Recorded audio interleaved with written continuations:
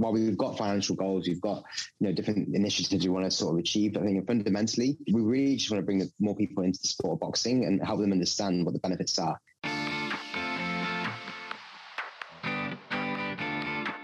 Hello, and welcome to this episode of Shopify Masters, the weekly podcast powered by Shopify, your companion for starting and building a business. I'm your host, Felix Tia. My guest today is Ben Amana, the founder of BoxRaw. His story begins when he was a kid. Ben was bullied growing up, so when he turned 12, he took up boxing to fight back. Over the years, Ben's love for boxing only grew. But while he was training, he saw a big gap in the boxing apparel space. That realization inspired Ben to launch BoxRaw, a boxing clothing and accessories brand.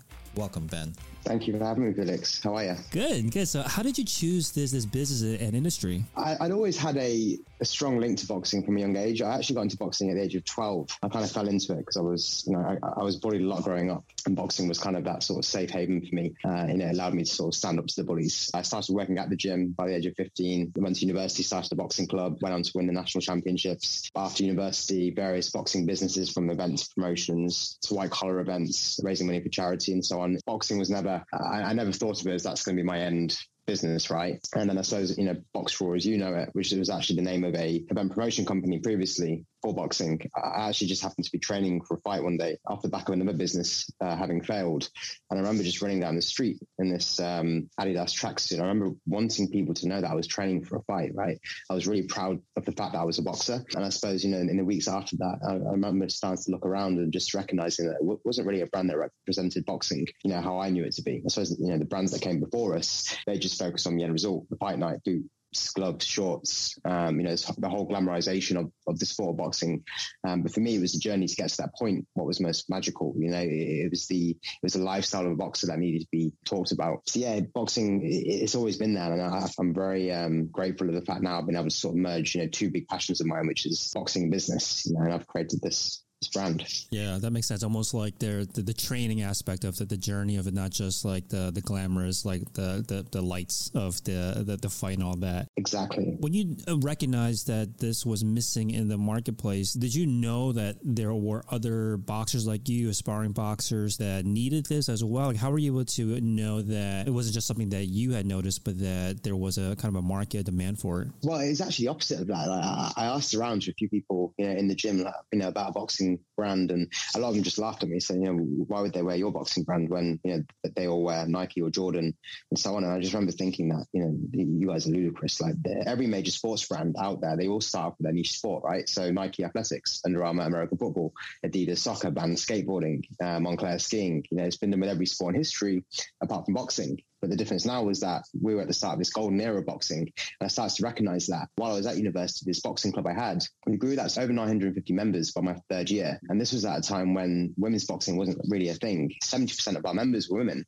They come in for these boxing fitness classes. And that whole notion of them being in this empowered environment, it really helped create this community. So I started to recognize that boxing was on this sort of upwards trajectory. But the actual people in the gym, that they were, or, even friends, that they kind of just sort of laughed it off initially. Yeah, that's interesting though. I think that a lot of people, when they have an idea, they'll usually, go around and ask their friends or people inside their circle, and usually they're much more encouraging, or like, yeah, that's a good idea, go and pursue that. But you heard the opposite. So what was it that kept you going, that made you realize, like, what, even though I'm not getting this immediate validation from people that are kind of knee deep in the boxing world, they're saying that we don't need this. What made you say, that this is still something that I believe in? I saw the gap in the market, right? So it was off the back of a previous business. We spent 2 years working on it with me and two of the co-founders, and 5 days into launch, they actually gave up, and they said, look, it's not really working, which was ludicrous to me, because we got to the top 10 social networks in the first 3 days. By day 5, we dropped to like top 50, and they were like, okay, we're hanging up. It was almost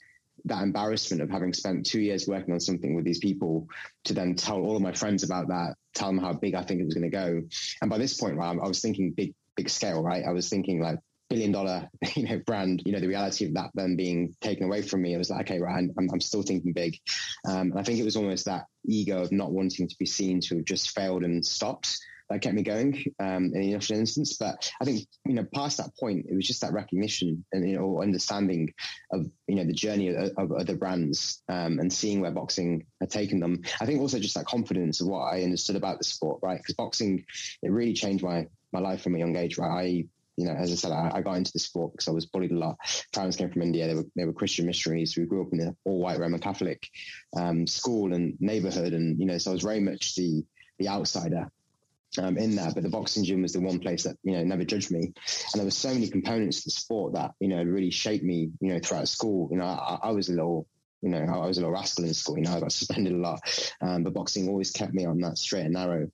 So I think it was just that personal belief of what boxing could do, for the world that kept me going in the initial instance. And, I was never one to try and follow the crowd. I was always, if I spotted an opportunity, I went for it. I think almost the fact when people say, I don't know if that could work, that was almost the motivation in the early days to try and prove them wrong. Yeah, that's interesting. I feel like that's a pretty common entrepreneurial trait where you're going into this knowing that even though the odds are against you, you just know within yourself that you can kind of ignore this and kind of keep moving forward. Was there a certain point though where you weren't swimming upstream so much and it just felt like things were kind of humming along better, like validation coming in, and that what your vision that you had in your mind started to kind of play out and to kind of counter some of that early, negative feedback that you were getting? I never let any of that get to me. Box was, substantially grown since when I first started 5 years ago. But I'm still so far away from where I want to be. So it's like the levels keep increasing. Where as I look back, I can look at certain moments and think, wow, okay, we've come far. But I don't think there's ever been a point whereby I've been like, okay, right, we're starting to get traction. Because it's been steady growth, albeit, slow growth in the very early days. But we've had that sort of anywhere between sort of annualized around 300% growth year on year. It's been a constant struggle, if that makes sense. So every time we elevate, I'm still trying to push that next point. So I don't think there's been that moment where I've been like, okay, we've made it now, or okay, we're now a recognized brand. I'd probably say more so this year. This year, they're starting to come around where people are, I'm seeing more people in the streets wear it. People coming up to me saying, oh yeah, I've seen this person wearing it. Friends are sending me pictures of people in random countries wearing it. So I think probably now I'm a bit more aware of it, but still, the levels increase now. Okay. It's like, what's next? Yeah, that makes sense. Let's talk about the division then that you have now. Like you mentioned that once you reach this, you're going to keep on kind of moving the goalpost and stretching yourself from there. But the goal that you have today, like what does that look like? If you reached your current goal, like what does the company look like? What does the world look like when they think about boxing? Can you tell us more about that? Yeah. So the vision is to be the reason why the world got into boxing, right? We're trying to shift that narrative away from boxing being viewed as this elite sport that only a few can partake in, at a competitive level, and instead show that anybody, age, gender, socio-demographic group, they can take up the sport and have it change their life, right? I think, when we look through history again at the big brands that are out there, they've been the catalyst for a sport being adopted on a mass market scale, right? You look back to 60, 65 years ago, that the notion of running in the street was unheard of, right? The only people that did that were sort of Olympians, track athletes, people that took part in tournaments. So Nike came along, and popularized the notion of running as a leisure activity, and sort of minor sports. You look, conversely, 30 years ago, the notion of doing yoga was unheard of. The people that did that were yogis in India, right? And then Lulu came along, and then they popularized it, and they made it part of culture. And I think, it's brands really that sort of responsible for the mass market adoption of a sport. So that's really what I feel my purpose to be, right? While we've got financial goals, we've got, different initiatives we want to sort of achieve. I think fundamentally, we really just want to bring more people into the sport of boxing and help them understand what the benefits are. And that's what we're about. So it's that vision of trying to create a legacy brand that can go up there and compete with the big boys, right? We're not doing this to be this small boutique boxing clothing brand, And I think longer term, as we start to scale up, it will be shifting that narrative away from just the physicality of the sport and more around the mindset, in that in every mind is a fighter. And I think at that point, that's when we start to go a lot more mass market. But for now, it's very much just to own and monopolize that boxing niche, and that's through the products we create, the stories we tell, the charity endeavors that we have, the charity, the technology that we create. And it's just, it's all focused around how do we bring the world into boxing. And, I preach it all the time to the team that, if we were able to bring the world into boxing, the market will reward us at some point, right? Not everything has to have, a dollar, CTA attached to it. It can just be about telling a story, making someone think a little bit differently about the sport and having them take it up. You mentioned that there's this big goal, but right now kind of where you're at is like there's like little milestones on the way up to the big goal of changing the way the world sees boxing. And you mentioned that the goal right now is just to kind of dominate the niche of people that are already aware of boxing, that are already, watching boxing, already participating, that are going to boxing gyms. So what does that mean, like tactically? What kind of efforts do you put in place to try to kind of dominate that niche? For us to own the boxing market, right, is we can then break that down into, and it's one of the goals for this year, right? First, understand, what is the addressable boxing market in the UK and the US. But from there, it's then a case of, right, every single boxing gym, we want to have a presence there, right? Whether it be the clothing that people are wearing in that gym, the coaches, what they're wearing, what's in the ring, the bags, the equipment, so it's understanding that consumer profile of a boxer and trying to make sure that 50% of what they do within a boxing gym or in a boxing environment, we own. So obviously everything always starts with products, and we're big on innovation. I think we filed for 16 patents in the last 2 years. So we're very much playing a long game. And, actually just yesterday, a skipping rope launched that we've been working on for 4 years, and it's just about, we're not just here to exist in this market. We're really here to try and innovate, shape and create this new ideal of what we think boxing should be. But I suppose, it always comes back to that consumer profile. Like how do we tap onto whatever they're doing in the environment that we're trying to serve? Makes sense. So I'm going to take it a little bit further, or a little bit back to the beginning of it all. You mentioned that you were already involved in businesses around boxing. I think you mentioned an app. You mentioned an events promotion business, and the BoxRaw brand and name came from that. When you were looking to launch this new business, this clothing and accessory line, how helpful was that? Like how helpful? Like what ways were you able to use the work you've already done, the connections you already made, the experience in the industry to kind of give a bigger push, a bigger launch to your new brand? Yes, I think the only thing that, in terms of the boxing, business or activities I was involved with, the only thing that really helped me with BoxRaw, today was just that knowledge of the sport and understanding the community, the people that are partook in the sport, from boxers themselves to coaches to promoters, things like that. But aside from that, it wasn't a lot. Like I think launching an e-commerce brand is a completely different kettle of fish. I think the biggest thing from the big business that was able to fund BoxRaw was a car sales business that I set up, straight after uni. And that was actually still running for about a year and a half into while BoxRaw had launched. And that was funding, BoxRaw to stay alive essentially. But there wasn't I think from the car sales side, it was the relationships, having to deal with customers, very stressful circumstances sometimes. And that really helped me deal with stress when it came to BoxRaw. But aside from that, there wasn't, at least to my knowledge, too much transferable skills. I think what really helped in the early days was actually the Shopify blogs. Like I was waking up at 4 a.m. every morning while working the car sales business, and I would read every Shopify blog that I could read, right? Inside out, I knew that whole blog platform, right? And the blog's probably much bigger than what it was back then, but it got to a point where I read every single blog twice over because I was just trying to consume. So I'd read the blogs, I'd go to work, I'd be selling cars, changing oil filters, packing orders by the evening, reading more blogs, and just consuming knowledge, right? Because I had no experience in this type of business, and I was very much one man band in all the previous businesses. So when it came to the later point, when we first started to hire, like I think maybe 2 years in was our first hire, then it became a point of, okay, let me try and read about how to manage, better. It was all very much, off the cuff and just, failing and learning and, figuring out as I went along.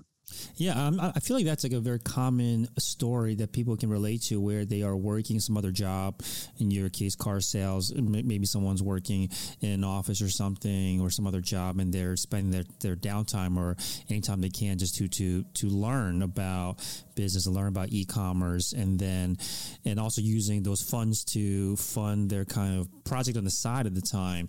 So as you're going through this, tell us more about like how you're able to kind of balance this in a way where you're constantly moving forward. I think an issue that some people might run into is that they have a day job, regular job, and they're consuming this, but it's just hard for them to kind of switch gears to translate that into execution. So tell us more about how you take the knowledge that you're gaining and actually put it into action. Yeah, I think I was hungry, right? I was really hungry to make this business succeed. And it took me well, initially when the idea of Boxer first came to my head, Boxer as you know it, I gave myself a 3-month timeline to launch the brand. Like, I was so delusional in how long it would take to actually set this up. So I think it was just that naivety and not being too scared to fail, but at the same time so driven to try and make it work, that I never really considered about, okay, how am I going to make this work by working in the daytime? It was just I was using the time that I had, and I think in the early days I was probably sleeping like anywhere between 3 to sort of 5 hours a night. It was relentless. So I was just so driven. I was just thinking, like, I don't want to have to go back to working in a business whereby I've got co-founders, I've got other people that are responsible for my future. So I just saw this as my opportunity. I've seen it at the brands, that started to blow up, relatively new brands. And I was like, okay, it can be done. So I suppose it was just that drive that really kept me going. But there was never really a moment where I was thinking, okay, how do I manage this and so on? I just knew it would take as long as it would take to launch. And I always just came back to that vision, the ideal of where I was trying to get to. Yeah. Now that you look back on it, and because a business is very resource demanding, consuming, whether that means your time or money if you're spending it on inventory or advertising and whatnot, early on, what do you think were the best uses of your resources, best uses of your time? Like, what were you doing that now you're looking back, like, yeah, that was a great bang for my buck in terms of how much time I spent on it and how much money I spent on it? And also, conversely, what were some things that you look back like, you know what, if I could warn entrepreneurs about this pitfall that's just a waste of time, waste of money, I would like to warn them about. Give us a kind of the good and the bad of like how you used your time and money. Yes, I think a good way that I used my money was in the early days, especially, was not having to hire anybody, because I was able to do everything myself, right? And this, I always come back when people ask me about advice about, wanting to start a business, I'm like, just jump on Shopify's blogs and, try and learn everything there. So that really meant that I didn't have to hire anybody. So I was able to do the website, the picking and packing, the social media, the email marketing, customer service. And, if you can't find it on Shopify, you can find it on Google, right? So in the early days, that's, my resources, I was very lean. So any of the money that I spent was either on products, which I made a hell of a lot of mistakes on. So I was just so fussy. And we actually got fired by, I think, 2 suppliers, before launch. So I was just picking up on every minor detail, and they didn't like it. They said it wasn't possible for them to make something so perfect in bulk production. But I think at a later point that almost became to my own detriment, in the fact that I was so heavily involved in every single department. It then became very hard for me to then let go of certain areas, because I didn't trust people to do it to the same standard that I was doing it. But in the early stages, I'd say the best money that I spent was obviously on the products and then on the online marketing. Now, that being said, online marketing has changed significantly to when I first started 5 years ago, in that you don't get a lot of bang for buck. Before, you could spend £5 and reach hundreds of thousands of people, on Instagram and Facebook. Now, you spend £5, you'd be lucky to reach about 10, So I think the world and dynamic of how people are communicated to and marketed to has changed a lot right now. So I would say, the best use of resources, first of all, will be products, right? The product needs to be great. And then the next use of resources will be, creating a content funnel, right? Because we're content driven. I think the world nowadays, especially if you're trying to go into e-commerce, it's all content driven. So it's trying to carve out, first of all, what's your niche? What's your why? Who is it you're trying to serve? And understanding that, and then serving them with content that actually makes sense. So that's why in the early days, we had I think maybe 1 year before we launched, and we had an Instagram page that was building a community around it. Now, nobody knew that we were a clothing brand. Everyone just knew it was Boxraw coming soon. And what we did, we just posted content that the community could relate to, so we were sparking conversations. And I was very much a pirate, right? I had probably 10 burner accounts on Instagram, right? And what I would do is I'd comment on my own Instagram page, from this fake account. It's quite funny actually, because it was these profiles, they took me weeks and weeks to build, to get followers on there, but they were all like personas of my friends. So I use photos that I have of my friends, post them, and I create these like weird personalities. But what would happen is, someone from the outside world would comment on a Boxraw post, and I would then respond from one of my burner accounts. I sparked these debates, and what happened over time was that more and more people started to join the conversation. Because I understood what would spark an interesting discussion about a certain boxer or a controversial topic. The whole ethos behind what I was doing was all around how do I create this community within boxing. And then when it came to launch, we had around 20,000 Instagram followers. And the community was already there, and we built up a name at that point of being almost like an authority, because we knew what we were talking about, right? I knew how to speak to the boxers, having been involved in the sport for such a long time. So that was super helpful. But I would say, many people when they're starting a business it's almost like they're trying to look for an excuse and saying, I haven't got the money to start a business. Like, you don't need a lot in this. It's 2022. An Instagram account is free to create.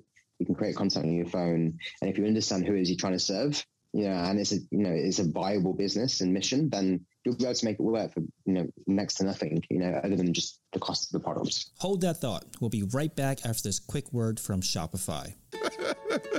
The first cup of coffee, it was awful. Meet Rod Johnson, co-founder of Black & Bold, a premium specialty coffee and tea company powered by Shopify. The journey of Black & Bold started with us opening our online Shopify store while we were burning beans in my business partner's garage. Shopify allows us to stay true to our mission by having an easily customizable and responsive site. They make it very easy for novices to try their hand in becoming entrepreneurs. Get a free 14-day trial at shopify.com/podcast.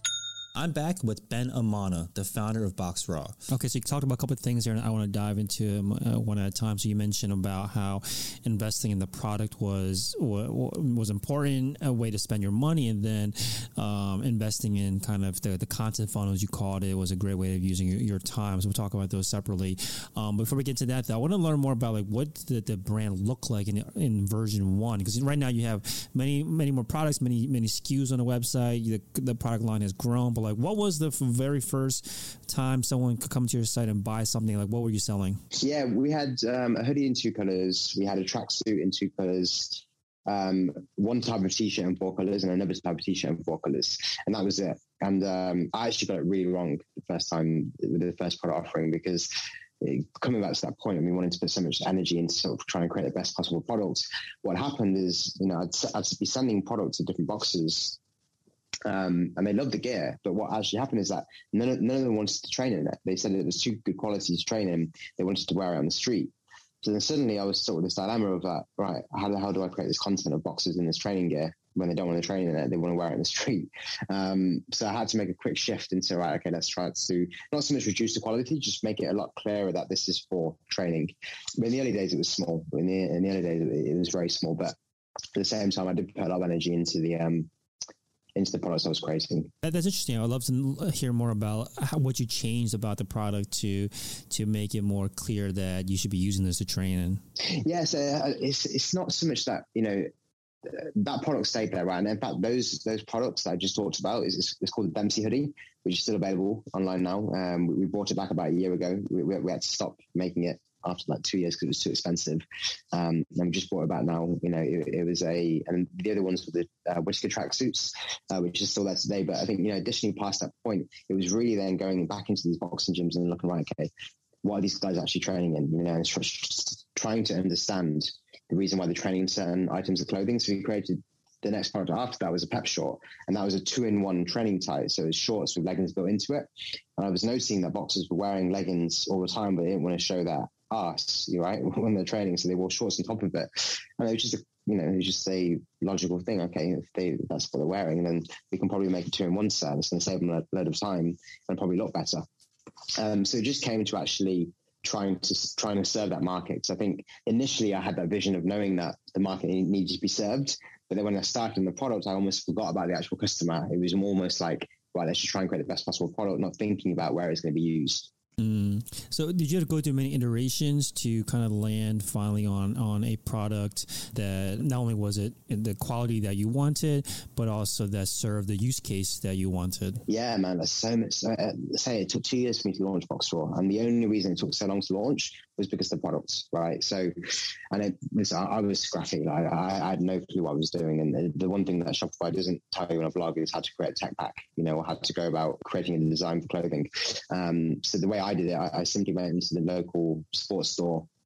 I bought, I spent thousands on products, right, in every single size range, and I was an idiot, right? Because I'd measure a small, I'd then measure the medium, large, extra large, double extra large, input all these sizes, into a table, and then trying to figure out my own special sizing. And then, after probably a couple of years in, I realized that there's a thing called grading, where you can just get one size and then grade it upwards and downwards. But it was a lot of trial and error in the early days. And actually, as I said, Two Supply inspired me. I then left one supplier because I wasn't happy with the products, and I ended up donating all of that gear then to charity. Actually, all got shipped to Ghana at the time. So I was just very fussy about it. And what would happen is the development process would take so long, in that by the time we got the final sample, fashion had almost changed. My ideas of thinking had changed because I'd also developed as a designer, if you like. So it was messy, and it was a hard pill to swallow in the initial instances, because even with this Instagram page, when I first launched it, the Coming Soon website would say we're launching in a month, and that got pushed back. So it was it was a mess, man. But I think what did help me in the early days, actually, and what I started to recognize after speaking to a few suppliers, is that they judge you based on where you're coming from, right? So they're going to do their research on who they're speaking to. So what I did with this Coming Soon page, I then created loads of alias email accounts. So I'd be emailing different suppliers from different aliases, like product director and so on, saying, look, we're rebranding the company, we're the biggest brand in boxing, but the website's down at the moment. We're doing a complete new relaunch, and somehow I was able to sway with them, and they were bought into it. So I think what's very important in the early days is your ability to be able to sell the vision to who you're working with, whether it be suppliers, creators, influencers, boxers, or whatever your niche is. But people need to be able to be bought in, because otherwise it can get very expensive as well. Like, people are more likely to do a good deal for you if they can see where it is you're headed. And, that's really what I bounced on with these suppliers, and that I went to some big suppliers, who were dealing with some major brands out there. And if you're able to find that one rep who you deal with, whether it be, in Turkey and in China and Mauritius and, Cambodia, build that relationship with them. I think that's really what the car sales business taught me, is the importance of relationships in business. The other part of the reason why I got fired by some suppliers in the early days is because I supposed to like shit, So I thought, they're in China, I'm in England, and I've got this potentially big brand, and I can speak to them how I want to speak to. I can complain about every single issue, and it's not. You're dealing with the person on the other end of it, right? Business is not business. Business is formed on relationships. So, that was a big mistake I made in the early days. So if I can give advice for people starting out from the get-go when it comes to dealing with suppliers, it's set out to build a relationship with the supplier, and then sure, you can sell the hell out of what it is you're trying to do, and create the perception, if you need to, of the brand being much bigger than it is. Because what you need them to do is they need to be bought into the fact that they're not going to make a lot of money from you in the initial instance for that small 50 order quantity that you're getting, right? They won't make a lot of money off that. Where they're making the money is when you get to thousands and tens of thousands of orders. So it's essential from the get-go to be real with the people you work with. What you're getting at too is that how it, from the manufacturer's perspective, especially when they're creating something that they don't already have expertise in, they have to kind of create either things from scratch for you or make a lot of tweaks to what they already have. They are seeing you as an investment, that they're seeing, is it worth working with this person? If is it going to pay off in the long run? So tell us more about how you're able to convince them of that. Did you learn over time, like, hey, if I say these things, it doesn't really land. If I say this, they seem to be these manufacturers seem to be more intrigued and want to work with me. Did you learn this over time? Yeah, definitely. I think it's as you start to speak to suppliers, they start to use lingo with you, and you're like, what the hell does that mean? Like, what's an MOQ or what's an ex-factory, shipping term? So what I actually did, and we still use it today when we're reaching out to new suppliers, I had this list of questions that I had to ask, which some of the questions didn't even mean anything, right? They didn't make a difference to my business or their business. But the fact I was asking it made it seem like I knew what I was talking about, right? And it was just, from researching online about what I should be asking, and obviously from getting some orders in that we then didn't go on to sell on the website, I understood certain things that came on the invoices, or, so I'd ask questions around that, in terms of what their shipping options are, and, is it ex-factory, is it FOB, or some in order quantities, and, I'll ask random questions about some specific types of embellishments, which I had no interest in using, but they clearly showed that I was a technical, product director, if that was the alias I was using. Yeah, you almost kind of have to demonstrate that you know what you're talking about, even just by asking questions. Exactly, man. Exactly. Because the thing is, there's such low barriers to entry nowadays for people to go and start a brand, that these bigger companies and suppliers are aware of the fact that these brands come and go. So their confidence in you will really impact how they work with you. And, it's the difference between getting a sample that really looks like what you asked for, or getting a sample that comes on time, or getting it at the right price, or even not even having to pay, and that's what I was able to do from the get-go, is that I wasn't paying for samples, because I was whenever they tried to charge me, I was like, why are you going to do that when in a year's time I'm going to have 10,000 orders coming through? And they were bought into it. So I would love to learn more about, so once you've had these, 2 years of iterations and going through samples, and finally you're ready to place that first production run. Do you remember how expensive that was? Probably less than £10,000. And you said you already had like Instagram or social media following at this time to launch to the 10,000 pounds worth of inventory too. Yeah. We had Instagram, but it didn't do anything, man. Like I remember when I was testing up Thieves before, I noticed that if the sale comes through, your mobile has a notification, ka-ching. In the months leading up to launch, I had these grand visions of, the moment that we launched at 7 a.m. on a Monday, we were going to, my phone was me pinging, ka-ching, ka-ching, ka-ching, and I launched, and it took about maybe an hour for the first sales to come through. And then even then, it was from someone on commentary that I knew. So then I was even more disheartened because no one was really buying it. The reality is it took about, I don't know, maybe a year and a half for us to really start to get consistent sales. And, it was at that point. So my best friend was my first employee, then my brother. But they were helping me before that, but they weren't able to come full time because Boxcrawl just wasn't making enough money. And, Isaac, my brother, needed to carry on running the car sales business and feeding the money through into the business. So it was a long slug, man. And there were definitely moments where I was doubting almost whether or not this was viable because, part of the reason probably why a lot of my friends before were saying, is anyone going to wear it is because, the car sales business was making a lot of money, right? And that it was a successful business. This was like a family business or what was it? No. It's something I started straight after uni. Oh, okay. My dad was a mechanic. So I started working for him at the age of 12. And then, every summer holiday, Christmas, every weekend, I was working for him. And then while I was at uni, in my third year, there was one of the students, his car broke down and he couldn't afford the repairs. So I repaired it. I bought it off him, repaired it and sold it. And then I was like, okay, this is a niche here. So actually, after university, I went back to college to do a MBQ, which is like a qualification basically in vehicle repair. So my car sales business was, the niche was buying cars that have been in accidents, repairing them and then selling them. And by the second year, I actually grew it to, as a one-man band, I hit $1.2 million in sales in the second year. So you can imagine from the outside perspective looking in, friends thinking, okay, why is he going to, he's tried all these other businesses. Because if I told you every business I tried, you think law of averages, Boxcrawl has to work now, right? So from that perspective, they're like, Ben keeps trying all these different businesses, but it's like he's forgetting the fact that this car sales business has got legs and is making some serious cash for him. Yeah. So how do you reconcile that? I think it's like it's a situation that a lot of people are in, right, where they don't have like $1 million business that they're diverting their focus from, but maybe they have a good paying job but they have a passion like you do with boxing and Boxraw that maybe even has a higher ceiling, bigger opportunities ahead of it, but just not realized yet. How did you? And that sounds like a very difficult situation. It's almost like you got two great things that you could choose from, but how did you make the decision? I think it was just recognizing that there was a ceiling on the car sales business, right? That was one of the easy ones. I think, probably the easiest thing was just I just didn't enjoy it, right? I was very good at it. I was very good at understanding what the market was looking for in terms of cars, buying them at a low price, getting them repaired for a low price and then selling them.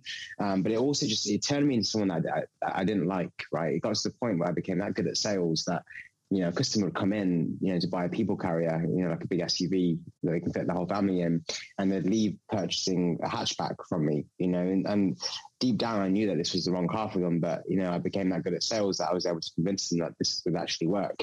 It gets to a point where do you really want to be a salesman your whole life and having to sort of put up this front of someone coming in to buy something and then doing your best efforts to try and sell it? And it annoys me now when, now being in Boxcrawl, I get these people that send me these cold call emails and phone calls. I'm like, I can see right through it, and it's, that wasn't who I wanted to be, right? I think that's a good point about how you said that you were good at it, but you didn't enjoy it. And I feel like this is a lesson that I think it's hard to understand until you experience it yourself, right? When people hear someone say something like this, you were good at it, it was making a lot of money, but you didn't enjoy it, they might be like, just suck it up and, just keep on doing it, right? I think that's an immediate reaction, but you've gone through that. You've experienced almost what they call like these golden handcuffs where things are working well for you, you're making money, but you just didn't enjoy it. It was turning into a person you didn't like. Was when you went through that, Was the decision easy? Like, how can you explain to someone that might be thinking like, oh, that's a great opportunity. Why did he turn down that great opportunity?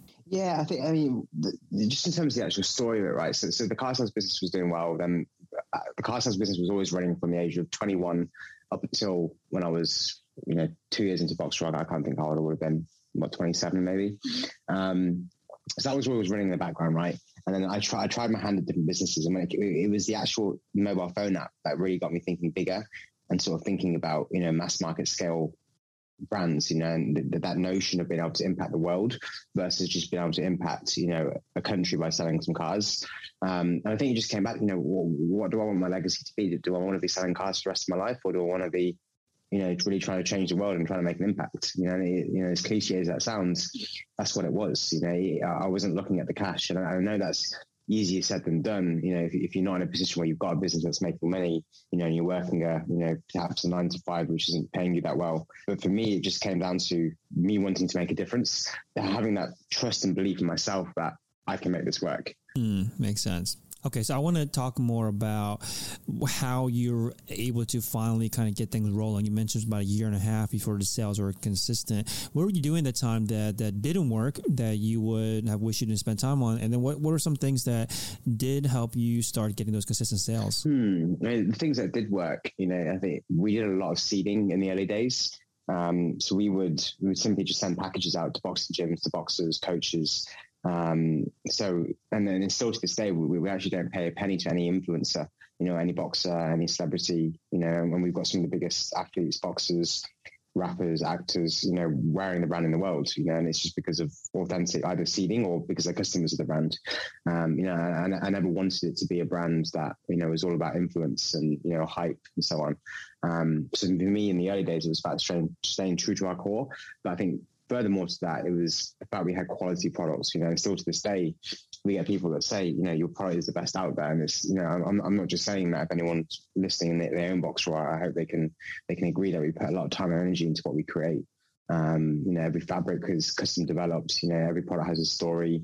Yeah, I think that they're just built for purpose. So I think I was probably something I read off a Shopify blog, and that your customer is your best marketing tool.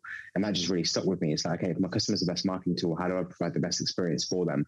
So in the early days, we used to have these thank you cards and used to handwrite the customer's name on them on each card. And it was that sort of personal touch that customers were like, oh, wow, they really care, the customer service, and we still to this day probably overinvest in our customer service team. Because we just want to create the best possible experience. And that's always just sort of stuck with me, that our customer is our best marketing tool. So how do we provide the best experience for them? So it sounded like there are a couple of things on the way. So the seeding, which I'm assuming you're like sending clothing, like packages to gyms to get people to give it a shot. And if the product is great, they might, come to your website and buy something else on their own. And if they like it, they might buy some more and more and spread it through word of mouth because the product is so great. So I can imagine that in the beginning of doing all of this, it probably took a while for that to start like turning into a flywheel where it's actually working. Did it feel like, oh man, we're spending a lot of money on inventory that we're sending out and nothing's happening yet? Was it like that, or did you see immediate impact from doing it? No, it took a long time, but I think, from my perspective, it's probably just because I was so tight, with different businesses I had previously.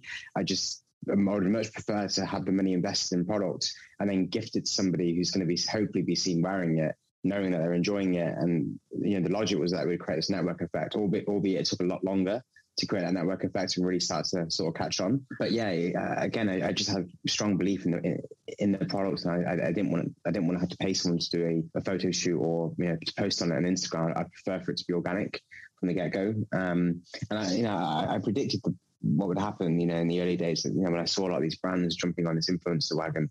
And I could see these influencers then jumping to the next brand. And my logic was always that, if that influencer then goes to the next brand and the customer hasn't built up a loyalty or affinity toward the brand, what's happened is the customer's just got an affinity towards the influencer, who's then going to the next brand. They're going to take that customer with them. So for me, it was just all about building organic fans of the brand. That makes sense. And speaking of influencers, you told a story about a potential or a setback / potential setback with a collaboration with a big influencer, which I'm sure you won't share their name, but tell us more about what went wrong. Yeah, so this was a very famous boxer. He was a world champion. If you do enough thinking, you'll probably figure out who it was. And a really good relationship with him, actually. I was his commercial director, so I went all around the world with him to try and sort out sponsorship deals and so on. And we also had a collaboration with him on a 50-50 profit split, so we've always been very firm that we don't pay for your influence, but if we have a collaboration with you, we will split the money down the middle.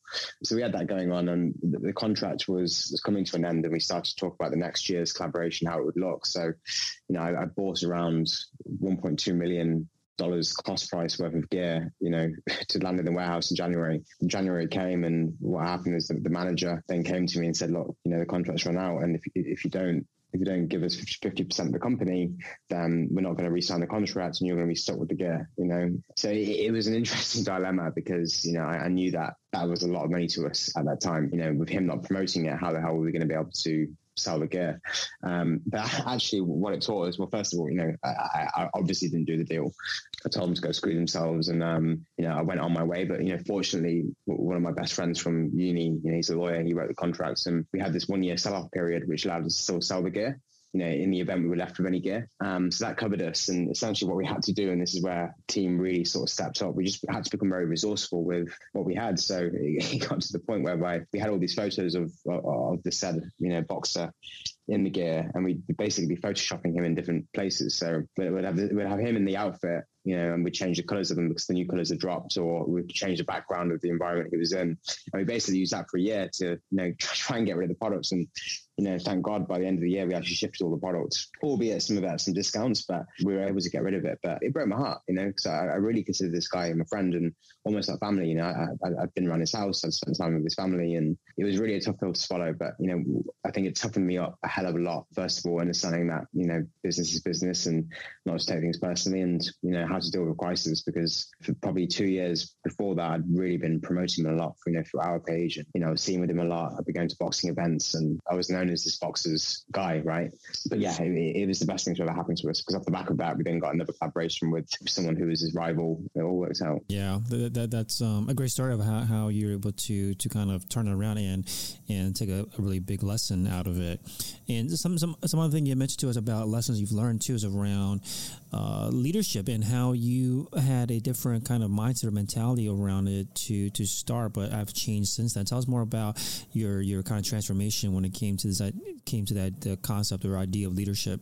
Yes, I think in the early days, the big distinction between a startup and sort of a scale up is that, in a startup, you don't need someone who's got loads of experience, right? What you need is hustlers. And that's exactly what I hired, right? My best friend's a hustler, my brother's a hustler. The university students we hired on internships were hustlers. All still here to this day. That works in the early days, right? Because you just need people that can wear many hats across different departments and are prepared to get their hands dirty. But later on, and this is something that I really learned last year, in that I was trying to keep that mentality of thinking that anyone can learn a job. And it was almost like me projecting how I am onto other people, and that, right, okay, you haven't got the experience, but right, take this project and run with it, but the reality is now, the size the company's at, we can't afford for people to just be learning on the job. And don't get me wrong, people are always learning on the job, but we actually need specialists. So that was a big shift that had to change, towards the sort of mid last year. I started bringing people with actual experience versus people that just wanted to, hustle and grind their way to the top. In terms of, what I learned from leadership is that, in the early days, those people work great. Where we're at right now we're at the point where we really need specialists now, versus people that are just jack of all trades, but master of none. Is that easy to pick up on during the kind of interviewing, the hiring process, to now make this shift from looking for hustlers, people that are just ready and willing to learn and be kind of a generalist, versus like the expertise, the specialization that you need today? No, it's very hard. And in fact, I made every wrong mistake last year in terms of hiring. There's a rule of, in the saying of hire slow, fire fast. And I did the exact opposite. I was very quick to hire because I looked at a fancy CV without checking references, not taking into account, why they've worked in these big brands, but only worked there for, 6 to 12 months, I've been hopping around. I wasn't looking for any of these red flags. I was just excited at the idea that these guys are, much older, or they've been working at big companies, and, I just brought them all on. And, I actually ended up probably firing about a third of the people I hired last year, towards the back end of the year. And I really had to do like a real cleanse, both in terms of skill sets, ability, but also culture. That's another thing, as the company scales, the culture can change unless you really try and keep on top of it. And it was almost like I had people that were doing roles very well, but I knew they weren't the right cultural fit, but I just needed them so much to be able to do the role, because I was scared about what would happen if they then left. And then, I learned the hard way by the wrong culture permeating the team. There was, a few people last year that were let go because they were just too negative, It was every job was such a big job for them, and that permeated with the rest of the team. And I noticed other people then doing it, and it got to the point. Again, I took way too long to act on this, but it got to the point where I had to just pull the plug and say, look, you are out now. This is not the culture I'm trying to build. And I essentially started fresh, not completely fresh. We still got probably about 30 people here that have been here for a few years now. But yeah, there was a lot that I had to get rid of, to try and keep that and maintain that culture. Yeah, makes sense. So boxraw.com, BOXRAW.com is the website. Now, I'll leave you this last question. What do you think is the most important thing, activity, project for you personally to focus on to keep that company moving to that next milestone in your grand vision? Right now, it's quite boring. I mean, we've got loads of big projects that I'm working on, but that's a big foundational thing I'm working on this year are brand guidelines, because I think if anyone goes on the website or the Instagram, they'll see how true it is to the sport of boxing. And I took that for granted in the early days because I was involved in every single department.